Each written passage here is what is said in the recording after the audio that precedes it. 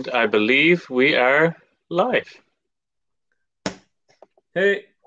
Hey, welcome to the Magicians Gone Wild Very First podcast. So we're going to be starting off this podcast. We're going to do it regularly enough, hopefully, at least if people care to come watch.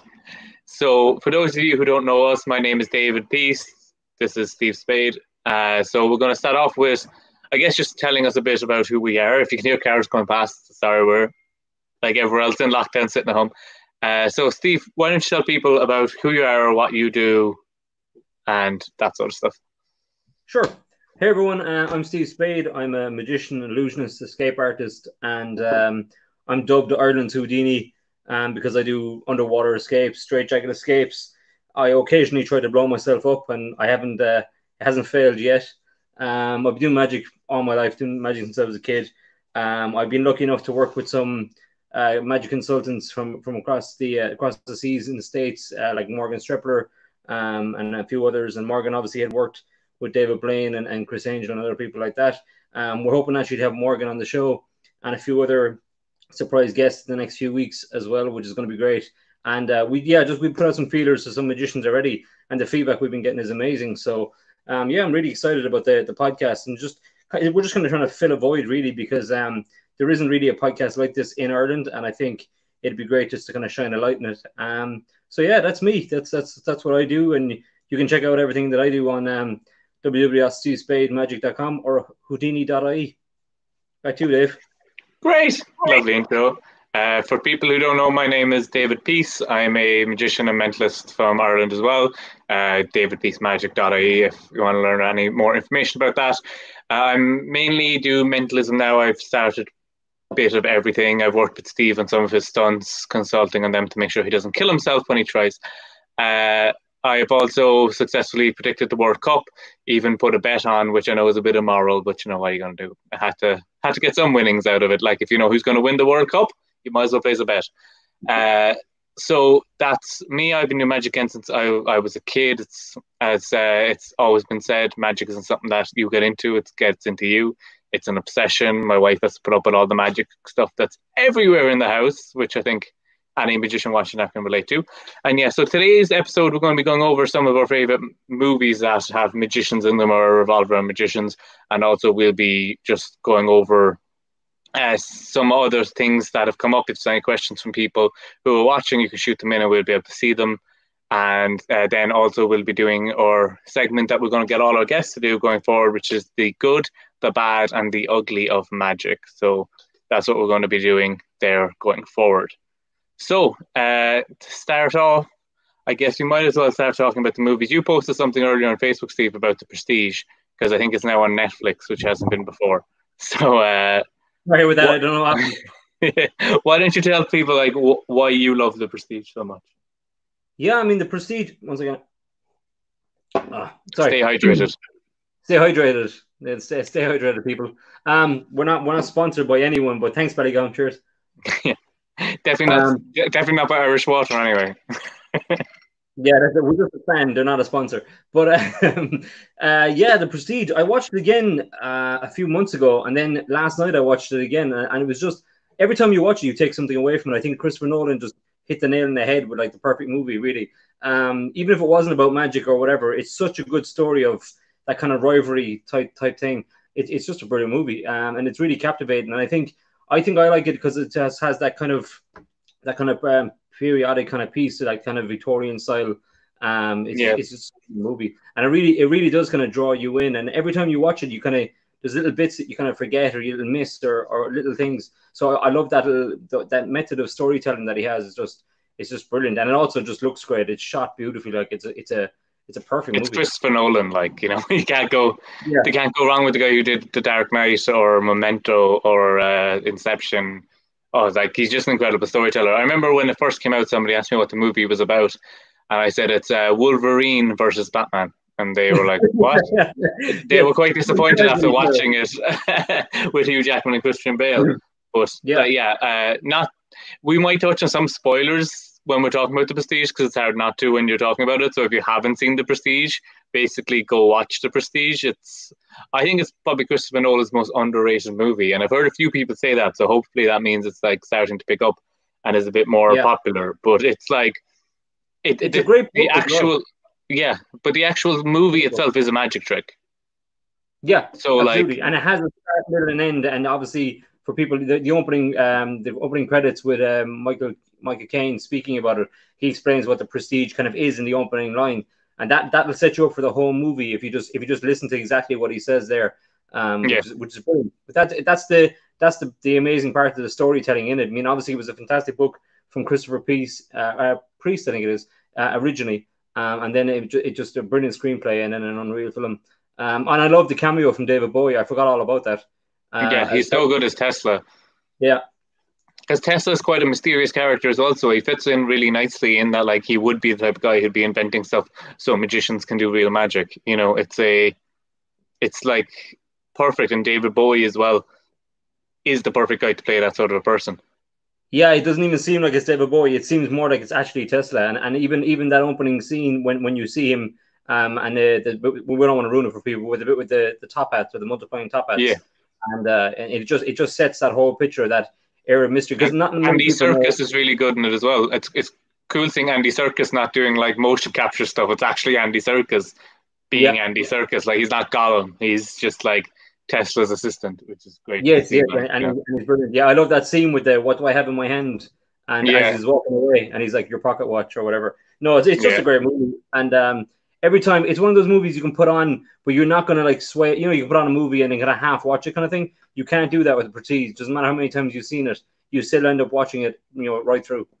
Yeah, I remember I was showing it to my wife Hillary before, and usually when a movie's on, she checks her phone and like might fall asleep and then wake up, and I'm like, no, not this movie. You will have no idea what's going on.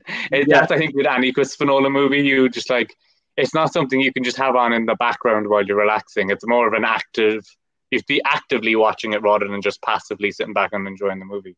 But the whole movie feels like you're watching a theatrical performance from start to finish. It might as well be a play or anything else. It doesn't really have just a kind of a like we said, just kind of a background movie kind of a feel. It feels like you're actually seeing a full theatrical performance during it. I mean, obviously the actors are fantastic, and Scarlett Johansson and everything. I mean, the cast. Yeah, I completely forgot she was in it until I saw the poster again when it showed up. I was like, oh my god, Scarlett Johansson is in this movie. Completely forgot. It's perfectly casted. It's we're not just saying it because obviously we're magicians and we like that whole genre anyway, but it's actually a brilliant movie. You can make it about two rival race car drivers, and it would still be a fantastic film. Yeah, it's basically Talladega Nights, but for magicians. yeah. Or Step Brothers for magicians. Yeah, exactly. I find what I always find amazing about it as well is that like I just saying when you rewatch it, like there is a twist in the movie, not to give anything away, and it catches you completely off guard. You're not expecting it in any way, shape, or form the first time you watch it. But then when you watch it more times, it's like so obvious. Like they're like little hints that are there throughout the movie. And every time I watched it, as you were saying, I picked up something new every single time. It's like it's my favorite movie, like of any movie. It's like the go to. It's that and Star Wars, but I usually just go with that is like my favorite movie. If I had to watch a movie, I'd throw on The Prestige. Yeah, exactly. And another kind of an unsung one is The Illusionist with Edward Norton. Yeah, that they came out without like a month of each other. It's kind of like Hollywood does that sometimes with like Armageddon and Deep Impact. And there was like The Prestige and The Illusionist by two different studios released like, I think, 1 month apart from each other. And I always think The Illusionist is in the shadow of The Prestige a lot. Yeah. And I remember, because I watched it after I'd seen The Prestige, and I was like, after watched it a couple more times since, and I'm like, it's absolutely incredible movie. Like Edward Norton's so great in it as well. And some of the magic that's in it, like the orange tree, it's for people who don't know, the orange tree illusion is something that is like a holy grail of magic. It's described in an old book that someone did it, but nobody believes that it could actually have been done the way it was done. But they kind of show it on the screen in its like as it would have been, which is just so good to see. Like it's no, it's definitely because they came out like that so close. It was only like that, like 5 weeks or something like that, and one definitely overshadowed the other. And I think just because the cast was so big in the Prestige, it did overshadow that. But the Illusionist, when you watch it back, there's great little twists in it, and you as well, you feel like you're watching a magic trick from the start to the finish, and there is that whole element of like it kind of through the magician's eyes, kind of a premise with it, or through the illusionist's eyes in this case. But even that bit when he does the trick where the guess the hand effect, and then kind of reveals it as well to kind of get the detective off his scent kind of thing. It's just a great movie. Another great movie, especially during lockdown. Just dig out these movies and watch them. They're good kind of I mean they're good 2 hours long each, I'd say, give or take. Yeah, at least. They're good solid movies, so definitely worth checking out.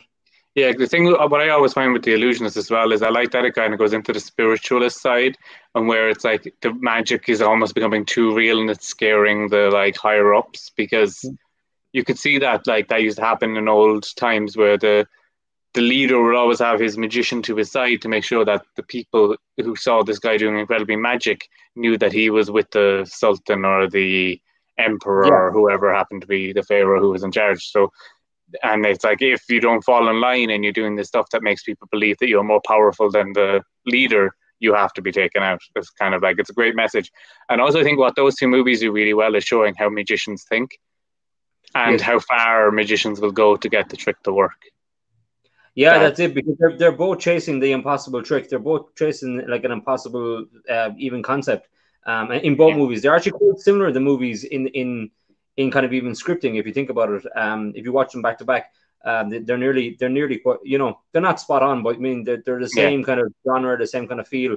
And it is funny, like Hollywood kind of would do the same thing at the same time. But obviously they were kind of playing off each other. Whatever two studios were playing off each other at the time. Yeah, magic was big at the time as well. Like it was making a resurgence in pop culture. So it was like people trying to capitalize on it with these good stories. And my favorite scene, I think, in The Illusionist is the one where he does the sword and the stone. And he has the sword and is standing there and nobody can pick it up. And then the leader who owns the sword walks up and goes to pick it up. And he just gives Edward Norton's character that look of being like, you better make me be able to pick up this. You better not make a fool of me or I'll kill you. It was really really good. As well, I mean, the consultants that they have for these movies are definitely magic historians, because there's elements of Robert Houdin there with the orange tree, and I mean, there's lots of and Thurston, I think, as well, with that sword and the stone premise, or the light heavy box or something like that, would all have been of that era. Which is kind of cool. So I mean, they are very accurate with what they're trying to portray in the movie, for obviously because they know magicians are going to watch it and then they want to see how accurate it is. Because there was a situation where he makes like ghosts appear on stage, and some magicians used to do that around that time as well, even in like more modern time. And then he went to that the technology is still in use. If you ever go to the haunted house in Disneyland, at one stage you see ghosts waltzing with each other, and they're using the technology that magicians came up with to make projections appear on stage to make ghosts appear. Like, and they're still using that exact method today, because it's just how there's no better way to do it. Ghost. Yeah, it's such a good thing. So if you ever want to see that trick done in real life, because no magician's really doing it, go to Disneyland. Yeah, and if Disneyland wants to sponsor us for saying that, they could hit us up. They use it. It's the Haunted Manor, isn't it? Or the mansion? The haunted house or the haunted mansion, I think. Yeah, it's the ballroom scene, I think. But yeah, I mean, it's such a great concept, and it's still. I mean, I think they use it as well for some of their concerts where they're trying to do, the hologram concerts of like past rock stars and like Michael Jackson and things. I think they did it with Tupac and stuff. I think they used it as well to use something similar to bring the Gorillaz when they performed live on stage at an award ceremony before, because they were just animated characters. They used similar technology to make them project onto the stage. Yeah, I would imagine when it first, was kind of conceived as an idea, as the Pepper's Ghost, and they knew that it would freak out the audience at that time because they were uneducated to that technology. But even to use it now, probably 100 years on, and still use the same premise to entertain people again. It's amazing what some of these magicians and illusionists kind of dreamed up, and it's like that. It's just a silly little idea, and it becomes this masterpiece, Because you see it as well, even in the Prestige, going back to that, when he goes to Tesla to try and get a device to do a trick, And it shows that like back in that time, magicians were the highest paid performers in the world back in the early 1900s. So they used to go to the greatest inventors at the time to have them invent stuff for their shows. And a lot of technology that is used was developed by magicians because they were always like one step ahead. So like imagine before televisions were invented, it would be magic. Like me personally, I still don't know how my TV works. I just think it's magic. Yeah, all that sort of stuff. Myself, because I was talking recently about if you went back in time, could you like invent something and be amazing? And I was like, I couldn't even invent a phone. I have no idea how even I can do like a can and a string. Maybe that's about it. Yeah, we should have a can and a string for this. I was thinking behind the screen. I'm like, yeah, that's how it works. Yeah, it totally works. It's a really long string. But that's another one. So I mean, I think definitely if people haven't seen The Prestige, definitely go watch Prestige. But give The Illusionist a chance as well. It's definitely a great movie. And Edward Norton, like that, there is essence of that kind of Fight Club kind of character and that kind of trippy moments and stuff within The Illusionist as well. So he plays because the character's a bit broken. He plays that sort of character so well that it's a I think. And to take another magic movie that I love, and anybody I know who is a magician or who knows magicians love this movie, but everybody else who I've ever talked about it doesn't get it in any way, shape, or form. And that is The Incredible Burt Wonderstone. Oh, yeah, that's a great movie. It's a classic movie. Its reviews are absolutely shocking. But if you know anything about the magic community or anything like that, it is the most accurate magic movie ever made. That's right. Because it's Jim Carrey and Steve Carell play two rival magicians similar to The Prestige, where one is more of a traditional David Copperfield-esque performer, and then Jim Carrey is very much a Chris Angel, David Blaine style person who does endurance stunts and things like that. And I remember there was the scene where Steve Carell's partner, Steve Buscemi's character, was doing charity, and he was giving magic kits to starving children for charity, and he gave them a dove, and they were like, dinner, ran away. It's just like, it's a great movie, and you can see as well that it got so much influence from magicians because all the gags, all the jokes in it are tailor made at the magic community. You know, it's a bit like the movie The Magicians as well, with the guys from the Peep Show. Yes. The British one. That is all the characteristics of like. David Mitchell is very good in that one actually. It's because when you see like the inner workings and you see like what I love as well, and like there's a scene in Burt Wonderstone where him and his assistant are in the box and there's like swords being shoved through it, and they're just casually talking like. Moving their head. What do you want to go for dinner later? And you're like, that is how it is. Because people always think when you're on stage it must be amazing. But even when I talk to like people who have done theatre shows, or even I was watching an interview with the cast of Hamilton and stuff like that recently, and they were talking about that, like when you're doing it like your 100th time, you go off, say, when you're not seeing, you might be checking your phone or like, oh, I know there's only 10 minutes left in the show, so I'm going to order some takeaway, so it'll be here by the time the show is over. And it's like, it just becomes a bit of a routine. But to see that was amazing. Yeah, just mention that. I know the scene you're talking about. I love the something happens with the assistant, and then his PA is just standing there. And as the assistant walks off stage, you just pull off her wig and put it on the other girl because it's just so interchangeable. The show must go on. It doesn't matter who's filling in the slot. Like it's a great movie though. There's loads of, and that kind of cocky arrogance that Steve Carell plays as the best illusionist, or the originally was the best illusionist in Vegas, is just brilliant. And then to see his kind of downfall throughout the movie, it's very funny. When they did the glass box thing, when they were it was kind of like what David Blaine did in London, where they're in the glass box, but they were doing it in Vegas, so it became like an oven, and they were like melting inside this box with no air. It's like they were only in there for 10 minutes. No, it's a great movie, definitely. And I was actually I was digging out actually old school as it can be, actually DVD. What? Look at that. Look at that shit. But look, but at least it's not VHS. It's not VHS, but it's the original this wasn't the original, but this is the original movie from 1953, Houdini with Tony Curtis. And I can remember watching DVDs in 1953. They did, yeah. Especially this one. Just this one. Yeah, But that's the what I'm talking about. movie, Magicians are ahead of their time. yeah, that's it. You can't float. That's the best way to do it. But 1953, yeah, Tony Curtis. I remember watching this at like Christmas time with my dad, and just being like, it was the first time I ever saw a Straight Jacket was this movie. And it's just a great movie, and it has that really nice family kind of movie to it. It's the story of Houdini, like right to the end of his life, but it has all the it's just a good kind of family kind of rainy day Sunday movie kind of a thing. Yeah, I But need to take that out and watch it. Actually, I need to see if I can find it online somewhere because it's been too long.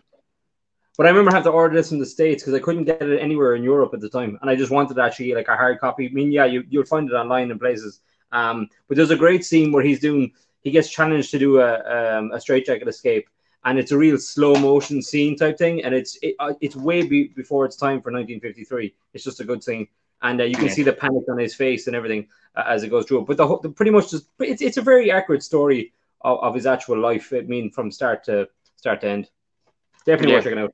Do you have the one actually you showed me earlier of the more modern Houdini series? Yes, that one. That's a great series actually if nobody's seen it, because I love the bit with Rasputin in that show. Actually, it's great, making the bell ring, which is a true story. But it's they touch on to the whole. Adrian Brody actually, by the way, plays a fantastic Houdini, spot on.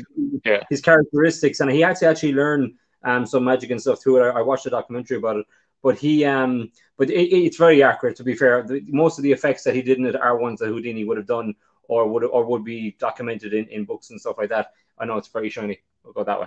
It's not actually upside down. Houdini's upside down. So there you go. We talk about his water torture style, and anything that if you just have an interest in Houdini or escapes or magic of that era, definitely check it out. It's a two-part kind of. It's a movie, but it's a two-part kind of series type thing. I think it shows really well in that as well, how much he'll keep performing no matter how much pain he's in, which is one of the reasons why he ended up dying so young, was because of his appendix burst, but he said he had to go back on stage. So you're going to get a little bit of a feel for the man behind the myth as well. There's a bit more of his kind of, a lot of it is fictional, you can tell, but I mean, they kind of try to spread it out that he's not just the guy escaping from stuff. You see a little bit about the connection he had with his mother and his own connection with his wife and all this kind of stuff. So you can see him more for the man instead of just being the magician. So really, really well done. I think it was produced by the History Channel, actually. Yeah, it was produced by the History Channel, but Channel 4, it was originally on Channel 4. I think it still might be on All 4 somewhere, the app, if you can get it. Yeah, it's about 3 hours long, give or take. Yeah, and the other movie I was just thinking there, which Keith Barry consulted on, is the Now You See Me ones, which are very good. I prefer the first one to the second one, but I just think the twist in that, again, all about the twist, is very good. And again, there's hints throughout it.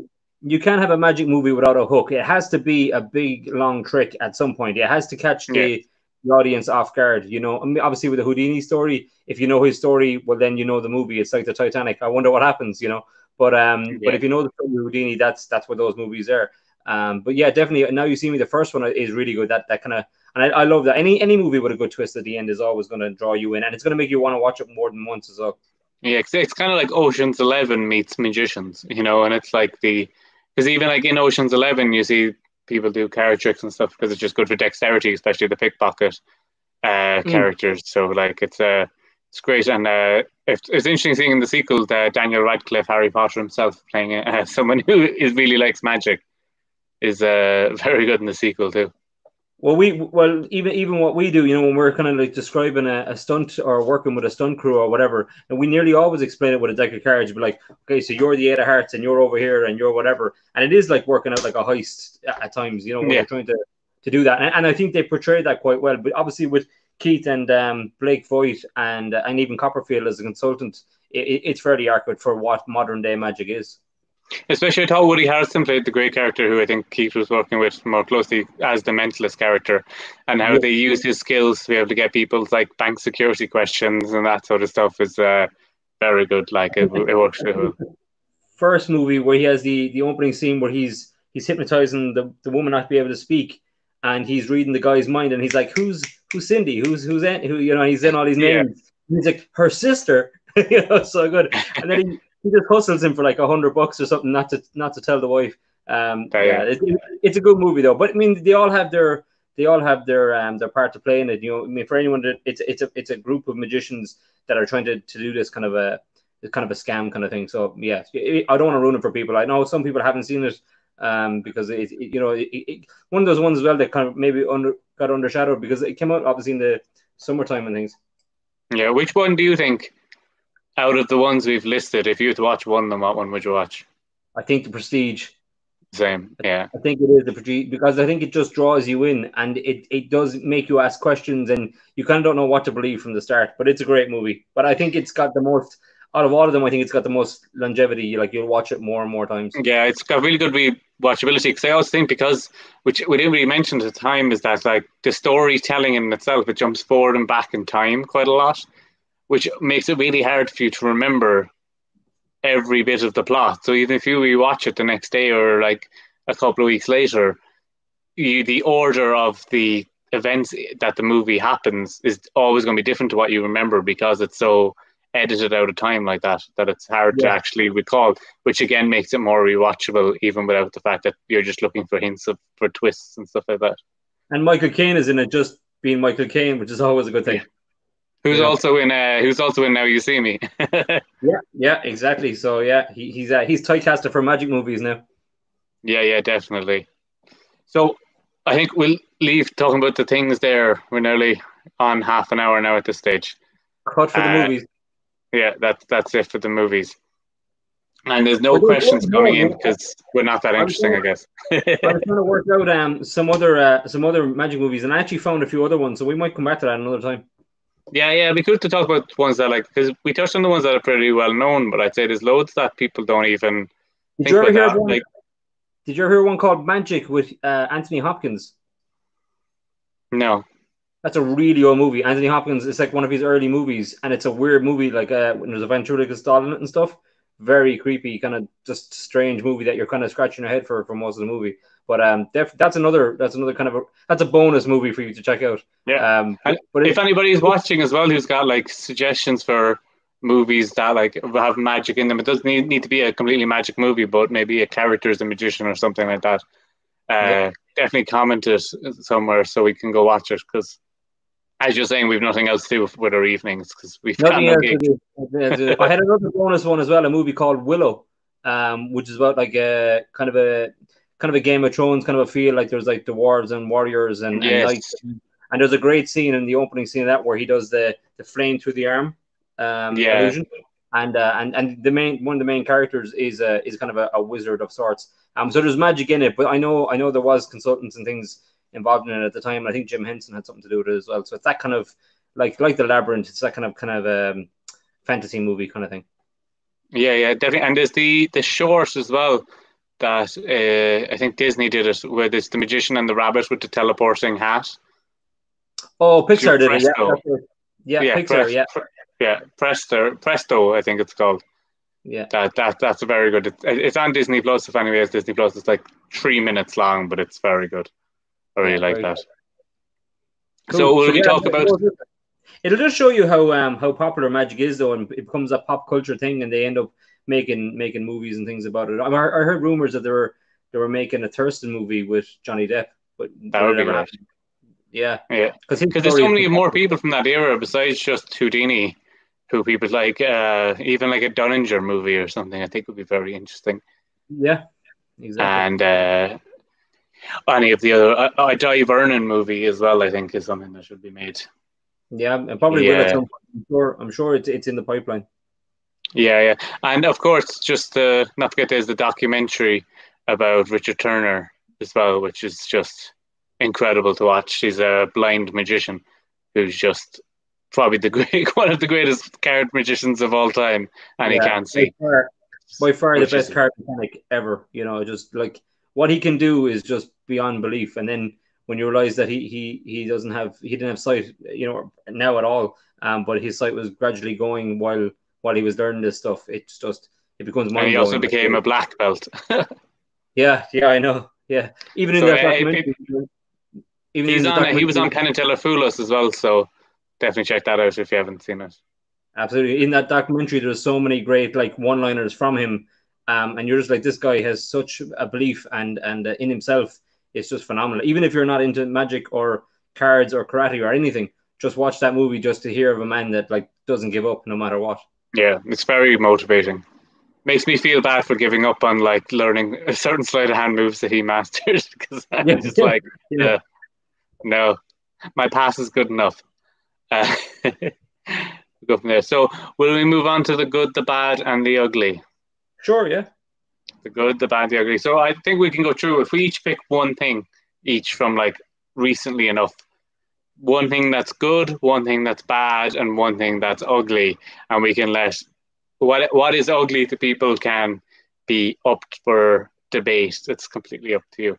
So, do you want to go first with your for good? What's something Yeah, good in magic you've seen? definitely what I think is good in Magic at the moment is the amount of people performing online. I mean, there are so many Zoom shows. Even Colin Cloud's Cyber Mentalist, he's Yeah, kicking that off at the moment, and it seems to be selling out. I think it's great to see magicians that, not just because they kind of felt like they had to, but because they wanted to. They wanted to adapt and get out there and still perform for people and show people what they were doing. I even know myself that I'm doing a lot more interviews and podcasts, and I was on Zucchini Magic in California and the Magic Forum this week as well. So it's great just to I think that's the best part of the COVID thing. If you can take anything good from it, is that's definitely my good anyway. That people are just out there performing, and it's nice to see. There's a real sense of community with it as well. Magicians are kind of talking to each other about different ideas and concepts and stuff. So it's yeah. really There's a good. lot of sharing going on with it. Definitely. And Yeah, there's loads of different reviews for different stuff, and everyone's been very kind of generous and stuff. So no, that's definitely my good anyway at the moment. yeah. Because there's a lot of it just shows a lot of innovation because people are looking at tricks that have been done for years and figuring out how they can do them via Zoom. Even things that I've seen people do tricks that I would never have thought would be possible to do to somebody at the other side of the planet, but people are coming up with ways of doing it, which is just incredible. Yeah, For me, I think my good would be something that you sent me a link to the other day, which was Eric Leclerc's Fool Us performance, because brilliant. that is just so good. I love his personality performing. I've watched him on TV many times, but I Yeah. think his Fool Us performance and that he's going to be teaching it on his YouTube channel as well, I think is really cool. That is like, he's like, I fooled them. It's a trick I'll never do again, so I'll tell everybody how to do it because it's a pain in Yeah. the ass. But yeah, I'm No, looking forward to really good. seeing it. I remember when I first heard about Eric Lear, he was part of another thing with loads of other magicians, I think, with Jay Sankey. I think that's the first time I saw him. It was like Underground Jam or something like that. And then after that, he started doing a trick every day for a Yes. year on YouTube. And then I just started to hear more and more about him.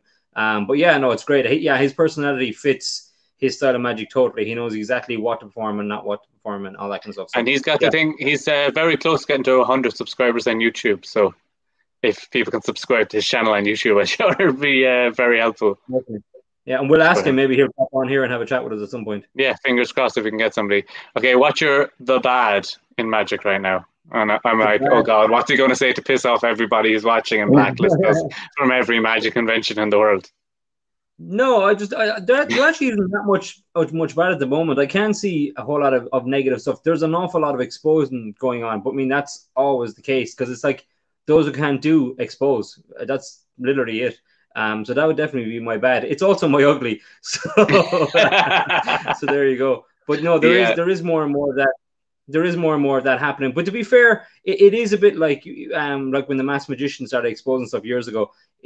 What they're exposing, average real professional magicians don't do those tricks anyway. So it really doesn't really matter. But I think the idea of kind of like breaking away the mystery out of magic and kind of forcing people to know the method, even though you may or may not want to know, I think that's kind of a bad thing, all right?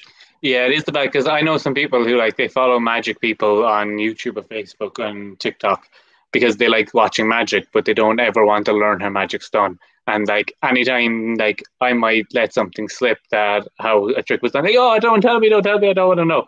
So then they're following people, and because they're following Magic people, people who are doing exposures are getting into their suggested feed, and they're learning how to do tricks that they never wanted to learn how to do. But I have had people talk openly about going like, oh, sure, I know people, they do tricks where they turn over two cards when they're doing it. And I go, oh, yeah, yeah, I hate when the people do that. And then I just like, I do it and I still fool them. So, like, it's all about like people, it's like it's a little bit of knowledge, but you can still fool them with that same piece of knowledge as long as you change the presentation. Like the key Yeah. card, I think, is a great example of that. Not to give away that, but there's a technique called the key card, which is in pretty much every beginner kids book, but I use it in my magician fooler because it's something that nobody does because they think everybody knows it. So when you do it in a slightly different way, people have no idea how it's done. There's so many great moves like that that are techniques that are underused because you learn them early in your career, and then by the time you start being professional and start doing shows and stuff, then you're like, oh, I'm too good for that move now, kind of thing. And then that's the move that will fool you because you'll get caught out with something that you learned very very early on, and you'll have forgotten the concept. And it's actually funny now to see so many magicians kind of digging back into those effects to make them Yeah. work for Zoom and make them work for their interactive shows and their online shows because there's nothing wrong with those methods. Those methods are probably 100 years plus old. I mean, they will always work. They're always solid methods. Yeah. I do. You said that was also your ugly, but you have anything else that you would throw into your ugly? Oh my ugly. Not really, to be honest. No, I mean, also there's not a whole lot happening at the Yeah. moment, so there's no news in the Magic front. I did see. It's not ugly though. I think it's a positive thing. I think Max Maven is judging a competition online to find like a social media magician type thing. I only saw a Oh, tiny bit of it, so I think it was Max yeah, that's Maven. another good. That's definitely a good. I think, and there's a prize, prize money and all that kind of stuff for it. I need to get more details on it though. It was literally a tiny little clip I saw. Do you have anything in the ugly side of things? Probably my bank balance from buying too much magic stuff. I was literally Exactly. going through some of my magic stuff, being like, I've just had boxes and boxes and boxes. Like people talk about you've got your magic bottom drawer, and the people like, oh, this trick will never go into your bottom drawer, and I'm like, I've got like 12 bottom drawers full of magic. And as you were saying, now is the chance to start using because some of the stuff looks great in a video. You buy it, you're like, this will never work in real life, and I don't really do video stuff. But now it's time to stop letting it gather dust and dig it out and be like, I can now do it on camera for people and Well, that's just it. amazing. If it looked good in the trailer, that means it's going to look good. If you perform it in a Zoom show or even just for your friends. I mean, that's definitely another part of the good thing that you can just pop on and do a quick trick for your friend or somebody that might be at home on their own or whatever, Yeah, and just kind of break up their day a little bit. You don't have to be doing live paid shows or whatever. If you're a magician, you should just be able to pop on and do it. My ugly as well actually is magicians calling themselves magicians when they're exposing magic. As soon as you expose anything, you've lost your title of being calling yourself a magician. If you teach magic, that's fine. The greatest magicians in the world teach magic, that's and how you that's learn. fine. But yeah, absolutely. And we all had to, But I never, I never watched really exposed magic to learn when I was starting off. You dig into the books and you read all the old books, but that's not exposure. That's study. So Especially when it's people teaching stuff that they don't have the rights to teach. Like for people who don't know, there's a magic market, we say, where magicians who come up with their job is they come up with tricks that they sell, and then magicians take them and adapt them for themselves. So they make a living selling tricks, and then there are people buying those tricks and then going online and being like, "This trick that a guy is selling for 50 quid. Here's how you do it." And like you're hurting people, especially at the moment where a lot of these magicians can't do performances, so their only source of income is people buying tricks it's that they're true. I mean, selling. So people do forget that it is their livelihood. And I mean, there's loads of horror stories out there of magicians and magicians. We don't need to list them who they are because people know who they are. But magicians that have been cut out by companies and cut out by people stealing ideas and yeah, other websites stealing concepts and things like that. It is a little bit like the Prestige, actually, if you think about it. yeah, It yeah. can There's a be lot of stealing goes on in the prestige. can be a lot of cutthroat in this game. But I think if you say I'm a TikTok magician or I'm an Instagram magician, but all you're doing is exposing other people's magic, then you've lost it. You're a kid doing tricks, and that's it. You're not a Not magician. even doing them, you're exposing them because the situation you have as well is that like community's gone through it. It's why I could just call it piracy. It's the equivalent of just paying for something, downloading it, and uploading it to LimeWire. If that ages Yeah, me, yeah, LimeWire, yeah. you like. buzzes up the LimeWire, people download it free. It's similar type of stuff because you have to think about how hard it is to actually come up with a magic trick. You have to think about something impossible and then figure out a way to do it. Yeah, it's true. I mean, and some concepts and some things so like some things we've used in our own working profession has been designed by a magician, and it may have taken 5 to 10 years of trial and error to get it perfect, that it's good enough to be a marketed item or whatever. But I mean, we can bring on some people like that. I'm sure they'd only love to talk about the way the industry is, and it's kind of, it's good to shine a light maybe on it, because half the time it's not really mentioned at all. It's one of those kind of, let's sweep it under the carpet and say nothing, you know. Yeah, it's one of the things I love actually in David Blaine's more recent specials. You see people like Azzy Wind and Daniel Garcia, who are his magic consultants, who a lot of the times magicians like hide their magic consultants away because they want to be like, I did everything. I came up with all this stuff myself. I'm amazing. Yeah. When really there's 12 people behind the scenes being like, here's how you do this thing, go do it. Here's how you do this thing, go do it. And I think really like the way Blaine is like showing that it's not just him, it's a community of people have come together, and then he is presenting their tricks, I think is a really good way of showing it. Yeah, definitely. I mean that's the thing as well. I mean, even in my own career, I mean, I know there's some effects and things that I couldn't have done without your help and without like Morgan's help and things early on in my career, you know, with different things. Because you're either not knowledgeable enough to do it by yourself, or you think you can do it all by yourself.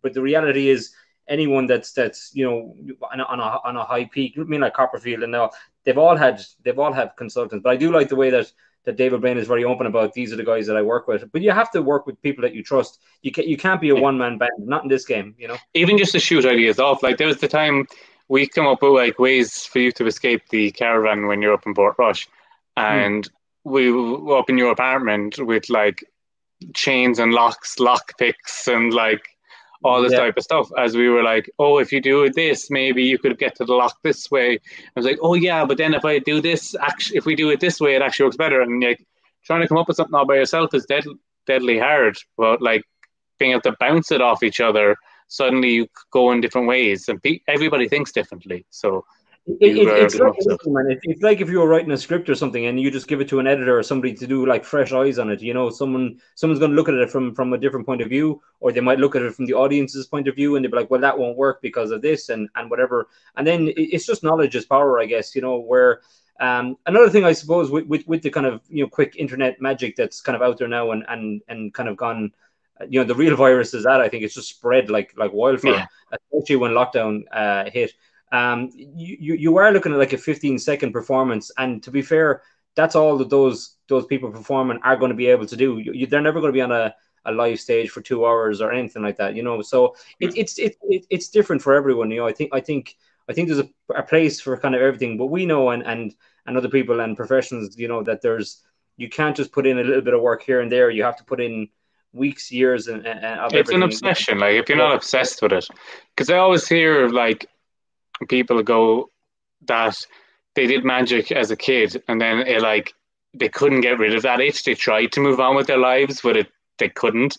And they say they fell back into magic, but I always think that they got dragged by magic back into itself. It's kind of like, with the picture in my head is kind of like this black monster goo thing that like grabs you and like pulls you in and like takes over every part of your life. Like there's a thing, you've had it said to you, I've had it said to me, when you say you're a magician, people go, oh yeah, you look like a magician. And you're like, has it really taken over my life that much? Fair enough. I have magic. I have playing cards tattooed on me, so I guess that kind of makes I have literally the word magician tattooed on me, so that's something. Yeah, it's definitely part of your life. I know it's kind of like that. It's like, yeah, you look like a magician. You're like, I'm sorry, you know, like this is how I've always looked. It's like magic taking over. Yeah, it's the thing with magic now. There was that thing for a while though, that everyone had obviously because Chris Ramsey and people like that are such influential people online, and kids coming up along. I mean, obviously we got inspired by people like David Blaine and things like that. And it subconsciously kind of gets into your system. But there was that kind of cloning thing that everyone kind of looked like Chris Ramsey for a little while.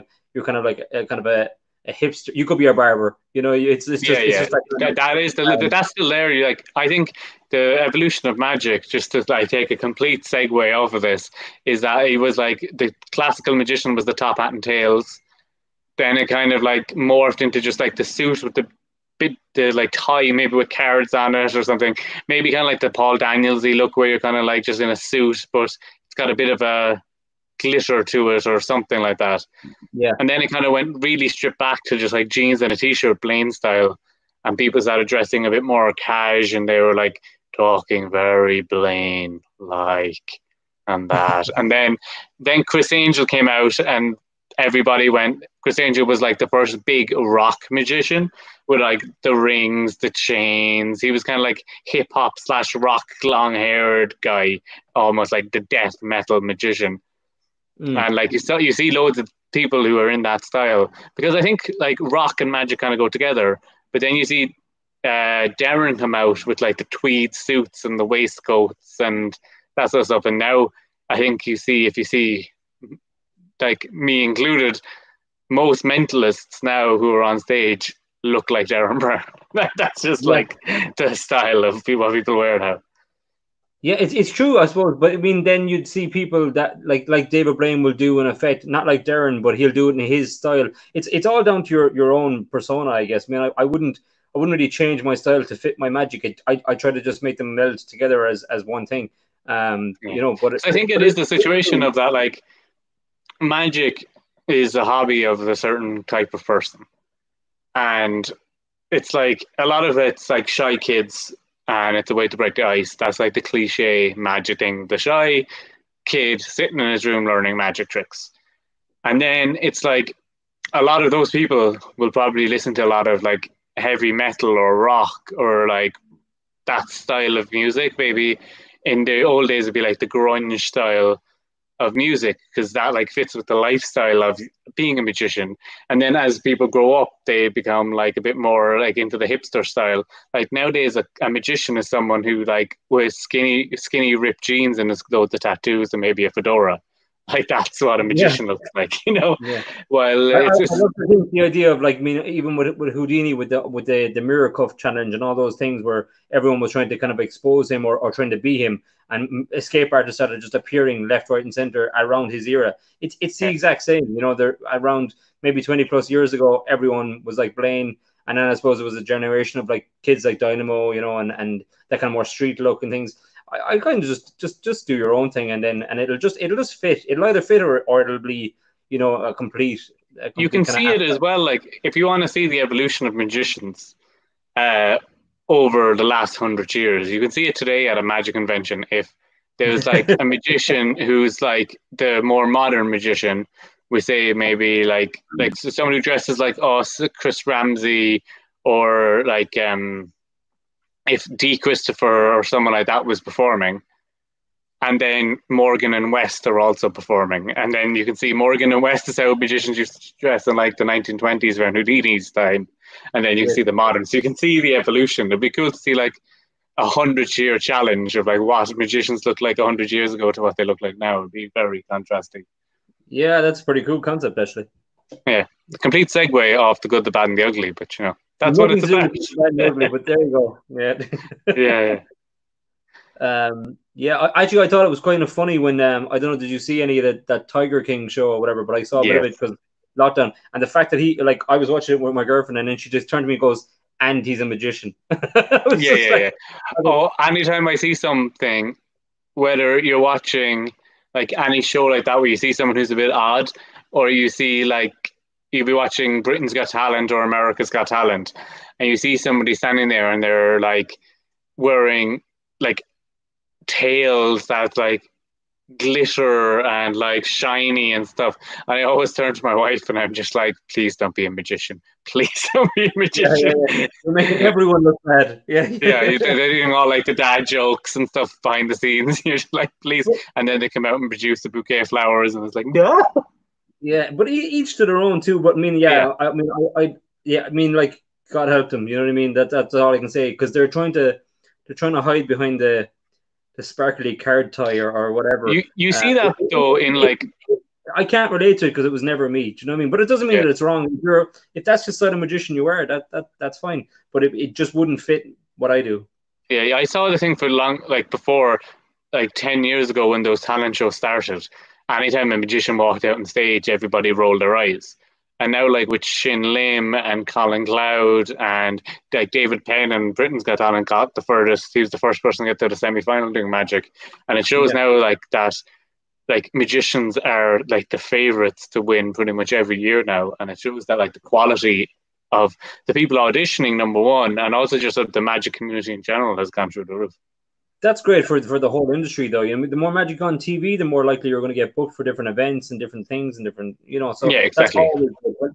When magic is thriving, even when the Now You See Me movies came out, and you know, people, it's on the tip of the tongue when they're watching Shim Lim and they see him on the weekends, and then people are talking about, did you see what he did, kind of a thing. That's all positives for magic, 110%. You see You know, it at your gig as well. It's whoever people compare you to. Like when I started off, it's like, oh my God, you like David Blaine, or like, oh my God, you like Darren Brown. And then it was like, oh my God, you like Dynamo. And now it's like, oh my God, you're like Shin Lim. And like, so it's whoever is big at the time is the guy that you guys compare it to when you're doing a gig yeah, or you're yeah, out in a true. pub doing magic or something. Yeah.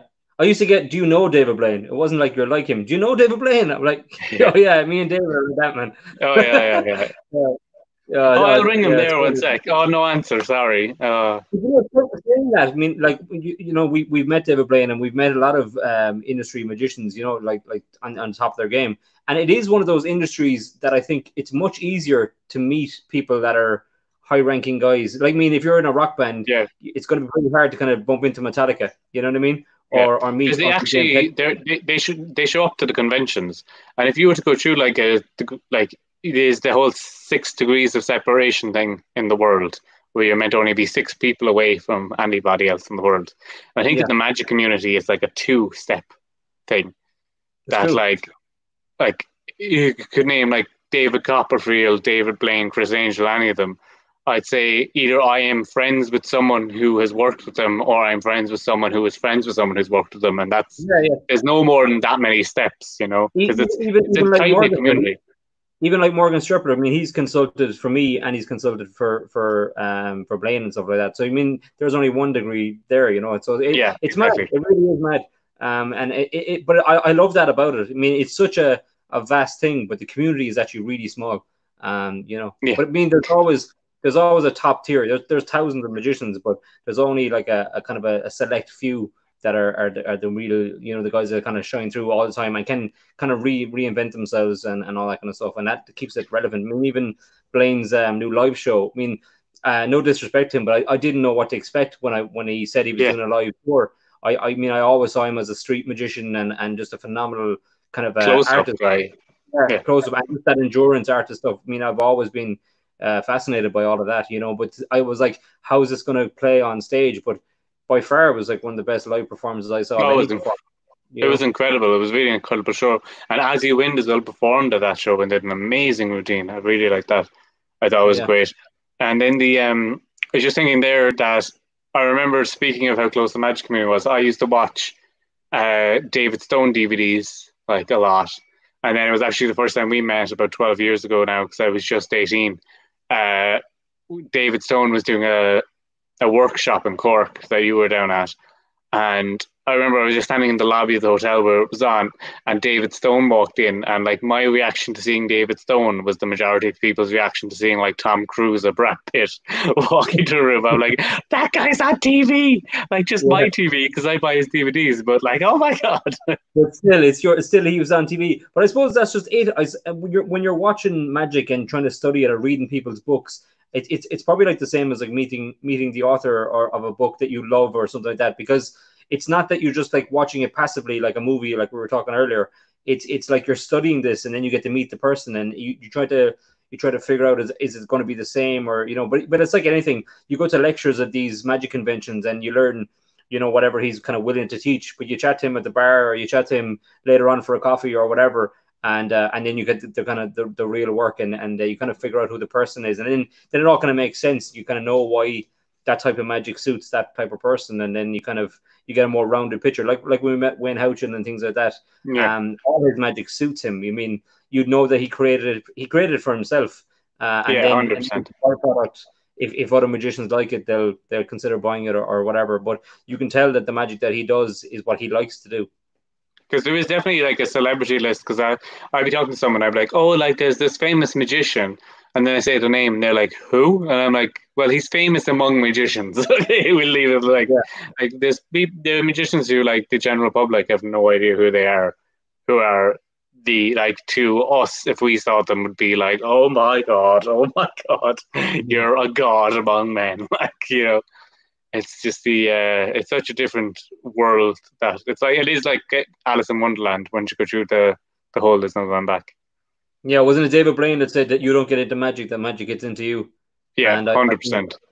That's fairly spot on, because you're looking at two lads in their 30s that are just that have made this their career. I'm in my 30s now. Jesus. Yeah, I could tell, man. I could tell. But yeah, I always also remember that a story that Teller used to tell, that he'd be in a cafe or something, and he'd have he'd have a paper cup and a napkin, and he'd be sitting there, and anybody watching him would see a man take a paper ball, put it on the table, put a cup over the top of it, lift up the cup and take out the paper ball. But what he was actually doing was pretending to put the ball under the cup, stealing it away, putting the cup down, lifting up the cup and lowering the ball back in. So it's kind of reverse magic, that he's doing sleight of hand to make something look real rather than making the impossible happen. And it was his way of practicing. And I find myself doing that sort of stuff all the time. Like even if I'm in the cinema eating popcorn, I'm doing sleight of hand, pretending to eat popcorn, even though nobody can like see me. I'm not performing for anybody, but it's muscle memory, and it's like I learned this, and now I just can't not do it. It's a complete obsession, and it's the only way you will be able to learn to do it. Yeah, but we know that Ring is a paid actor. I don't know. Well, people always ask me when I do this, which I don't understand, is the ring's magnetic. Yeah. And the only way I can make sense of that is if I replace all my fingertips with metal bars. Yeah, but then the ring being magnetic. And I know, like, we go through a lot to get a trick done, especially if you know the Prestige. Like, maybe, but Blaine would do it. Blaine would probably do that, but like, I'll just put in the 6 months of practice. Yeah, it's a great effect though, and it's one of those things you can just do. It's like a coin roll or anything like that. Yeah. It's actually weird. The coin roll, I was telling you about that consultancy stuff that I was doing for that TV show, and that's what they wanted me to teach was as a coin roll. I can talk a little bit about it now, because it's starting to wrap up. But yeah, I had to teach an actress how to do the coin roll because they needed it for a couple of scenes, and then I helped them design the coin as well that they used for a TV show called Foundation, and. Yeah, I mean, it was funny that they wanted, out of all the kind of magic or flourishy kind of things, they wanted that traditional coin roll, So it's kind of cool how some things kind of cross between different genres of time and everything, that it's still considered, that's a kind of a cool thing that will be visual on camera. Yeah, it's like, you see, is actually, I learned how to do the coin roll or the ring after watching The Prestige, which is actually a bit of a coincidence. It was the one of the magicians, I think it was Christian Bale's character, was lying in bed with Scarlett Johansson, and his hand was there and he was doing the ring roll, and I just loved how it looked. So I didn't bother like looking up any books on how to do it. I just watched that scene over and over again until I figured out that it's very similar to the ring or the coin roll down the hand. So I just practiced it over and over and over again until I could. Just for the record, you're stating that you watch a scene of Christian Bale and Scarlett Johansson in bed over and over and over and over and over again, so you could learn a coin roll. Damn right. There you go. You heard that here first, people. And there's not, at least that's what I told my wife. Yeah, I'm practicing. Now get out. Yeah. I'm just practicing magic, I promise. But yeah, I mean, there's such great. I mean, there's even coin rolls and things like that in kind of gangster movies. You always see it and things like that, And even actually, I was watching the original Batman there recently, and Jack Nicholson does the Around the World with the card for the round thing. like I that. just started doing that myself one day without really thinking about it. Yeah, you just run And around with the thumb and bring it around. But he does it, yeah, and then it stops. The scene stops, and it's like a Jack of Spades or something tilted to one side. And it just looks great, It's just a little iconic little moment. And actually, a little trivial fact for you: he does the exact same move with the deck of cards in One Flew Over the Cuckoo's Nest. So it was obviously nice. something he could do, and the director went, "Oh yeah, do that thing with the deck of cards if you can do it, or whatever." And he just put it into both movies. Because I remember I was doing it one day, and then I rewatched the Batman movie, and I was like, "Oh my god, the Joker is doing like the thing I do." And Because it's I just all started around the doing it to world. practice. You know, like proficient with deck cards, you just put your thumb, you just push it around, and then your first finger just brings it around, and that's it. It's a Yeah, very simple. You can be doing it when you're just chatting to people. Spin it around. It's really easy though. You just thumb, push it around. exposing stuff on the This podcast is after not it's exploding. just talking. Like, that's the closer to my show, and now everybody's going to be able to do it. There's it's closer to your show. I And was the going to card do is, that in Britain's Got Talent next year, like. yeah. Well, that's not exposing. That's just a flourish. Yeah.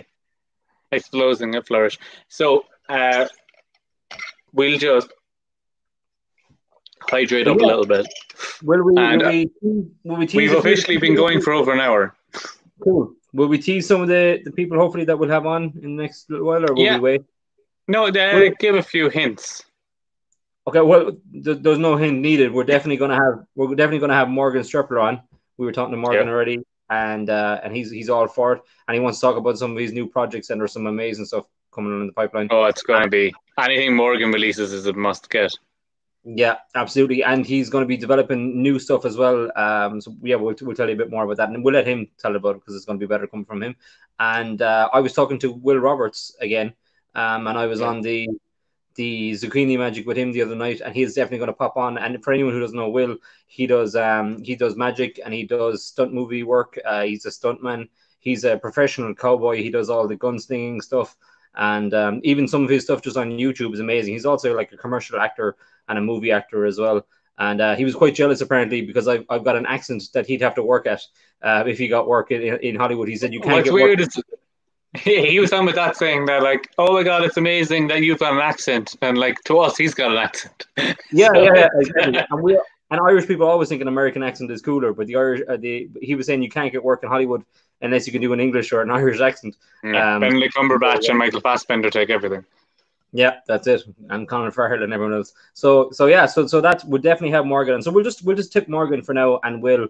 But there is a few, and I touched base with a few really big names in Magic, and I've gotten yeah, sure, maybe, and whatever. So let's see how that goes. Yeah, and if people have any suggestions who they think would be interesting to have come chat with us about Magic and their process and anything that they want to discuss, please comment down below or send us a message if you know anybody who would be interested in being on the show, because we want to just have a chat. Like there are other Magic podcasts out there and stuff like that, but Joe, watch yours. But we want to like have something that'll just maybe from a different perspective and a different angle. So that's kind of what we're doing. And on that, we've also opened up a store where we're designing some t-shirts and hoodies and stuff like that. I'll put it up there. So that's the URL, very nice and short. It's shop.spreadshirt.ie/magicians-gone-wild. If you're wondering what MGW stands for, it's Magicians Gone Wild. Just like normal things, but we don't do the wet t-shirt contests. Yes. Dave does, but it's never on camera. Right. Yeah, it depends. Like if we need to get more viewers, like the wet t-shirts might come out. But yeah, so it's shop.spreadshirt.ie/magicians gone wild. And we have some designs up there at the moment. There's some David P stuff that I have, some Steve Spade stuff that he has that we sell at our shows and stuff like that. And also we are also selling some designs like I'm not a kid's magician, things like that. I thought they were sold out. You still have one for yourself. My last one. It's my last one. The last one. So if people want to start bidding, now we can get that. We've got Mentalist t-shirts. We've got all the best magicians are called Steve. The best magicians are called David. So if your name is David or Steve, there you go. I'm not a kid's magician. You need to send one to David Blaine, and I need to save one to Dynamo. Yeah, and or my wife and Steve's girlfriend are also going to be coming up with designs. One of them is that I am a magician's greatest trick, so that's good as well. So it's good to have all of that stuff there. So that's shop.spreadshirt.ie/magicians gone wild, and we'll have different t-shirts and designs up there. So we've got some in the pipeline that are going to be magician humor, those sort of things that we're going to have up there.